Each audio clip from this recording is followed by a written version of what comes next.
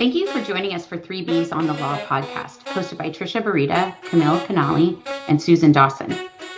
Disclaimer, this podcast is for entertainment and informational purposes only, not meant to provide legal advice, and does not create an attorney-client relationship. Also remember, laws change or they differ by jurisdiction, so this is not a substitute for seeking legal counsel in your jurisdiction on the current law applicable to you.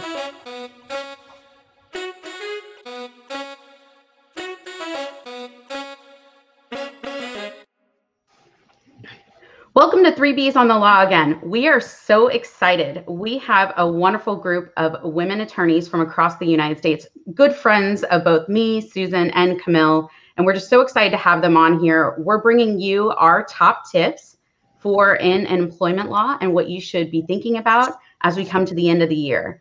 So with that, I will get us started with, I want to kind of talk about the issues about all the changes that have happened. So we're not, in a normal year, you might see changes every day or on a weekly basis or monthly basis in the workforce.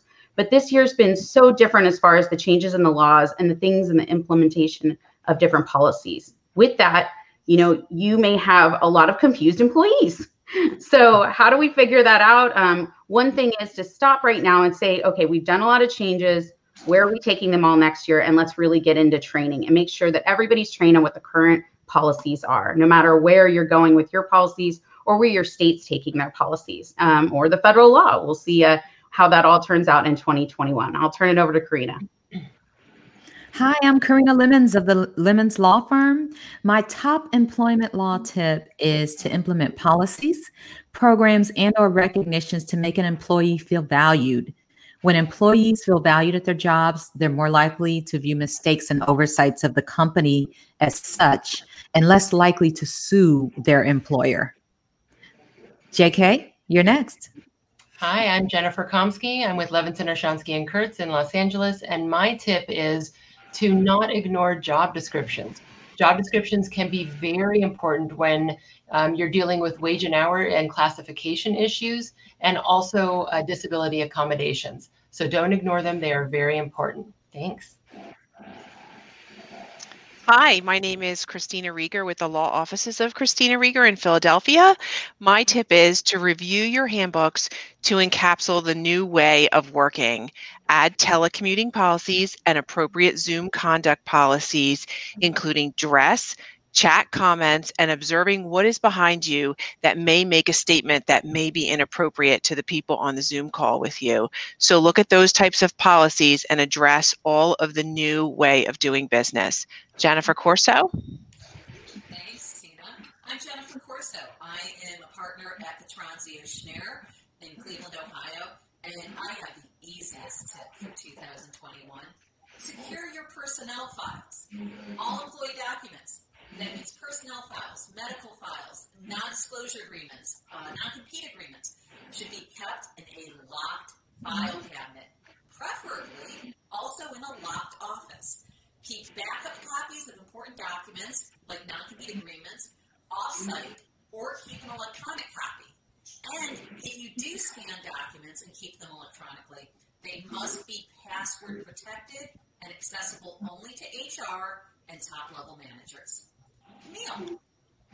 So, hi, I'm Camille. Everybody knows I'm the California Bee. And my tip is not going to come as a surprise to anyone who has listened to our podcast.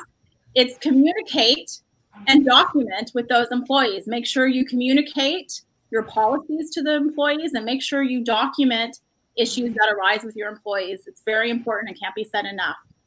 Carol, why don't you go next?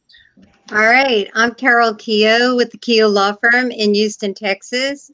And my employment tip is that every year you should be looking at the FLSA, the Fair Labor Standard Act, and review your employee classifications.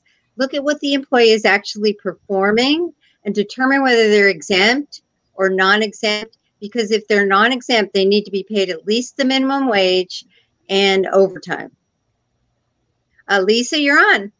All righty. So I'm Lisa Coppola, and I practice in New York State, where there's an awful lot of employment law. One of the newest is called paid sick leave, and employees in New York State are entitled to use their sick leave starting January 1st. That's about 2 weeks from now.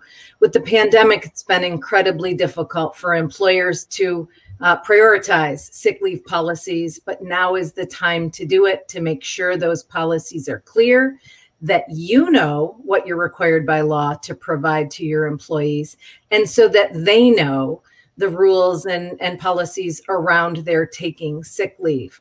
And that really segues into a broader issue. Make sure you're looking at your employment policies at least annually to make sure they're up to date with the changing state in some cases and certainly federal laws. And now I'll pass the baton over to the Chicago Bee, Susan Dawson. Wow, Susan, wow, that was like an amazing group of and great advice, don't you think? Yeah, that was, I mean, that's what this is all about. Employment laws are complex and they're all over and there's so much to think about. Lisa, you're right. I mean, states, you got to follow up on your states. Corinna, out there in North Carolina, you're talking to us about keep in mind your employee perspective and thinking from that perspective. Carol's, yep, federal law, don't forget about that, right? So much to think about. Don't forget, though, in 2021, we also are still in a pandemic. Vaccines are coming out. So that's my top tip that I'm talking to employers about.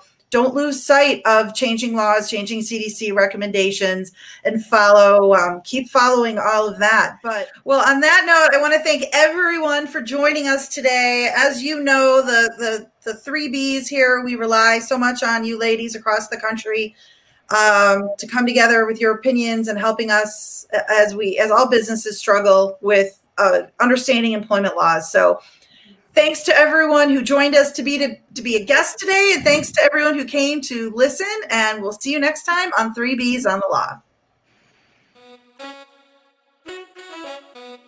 Thank you for joining us on today's podcast of 3 Bs on the Law.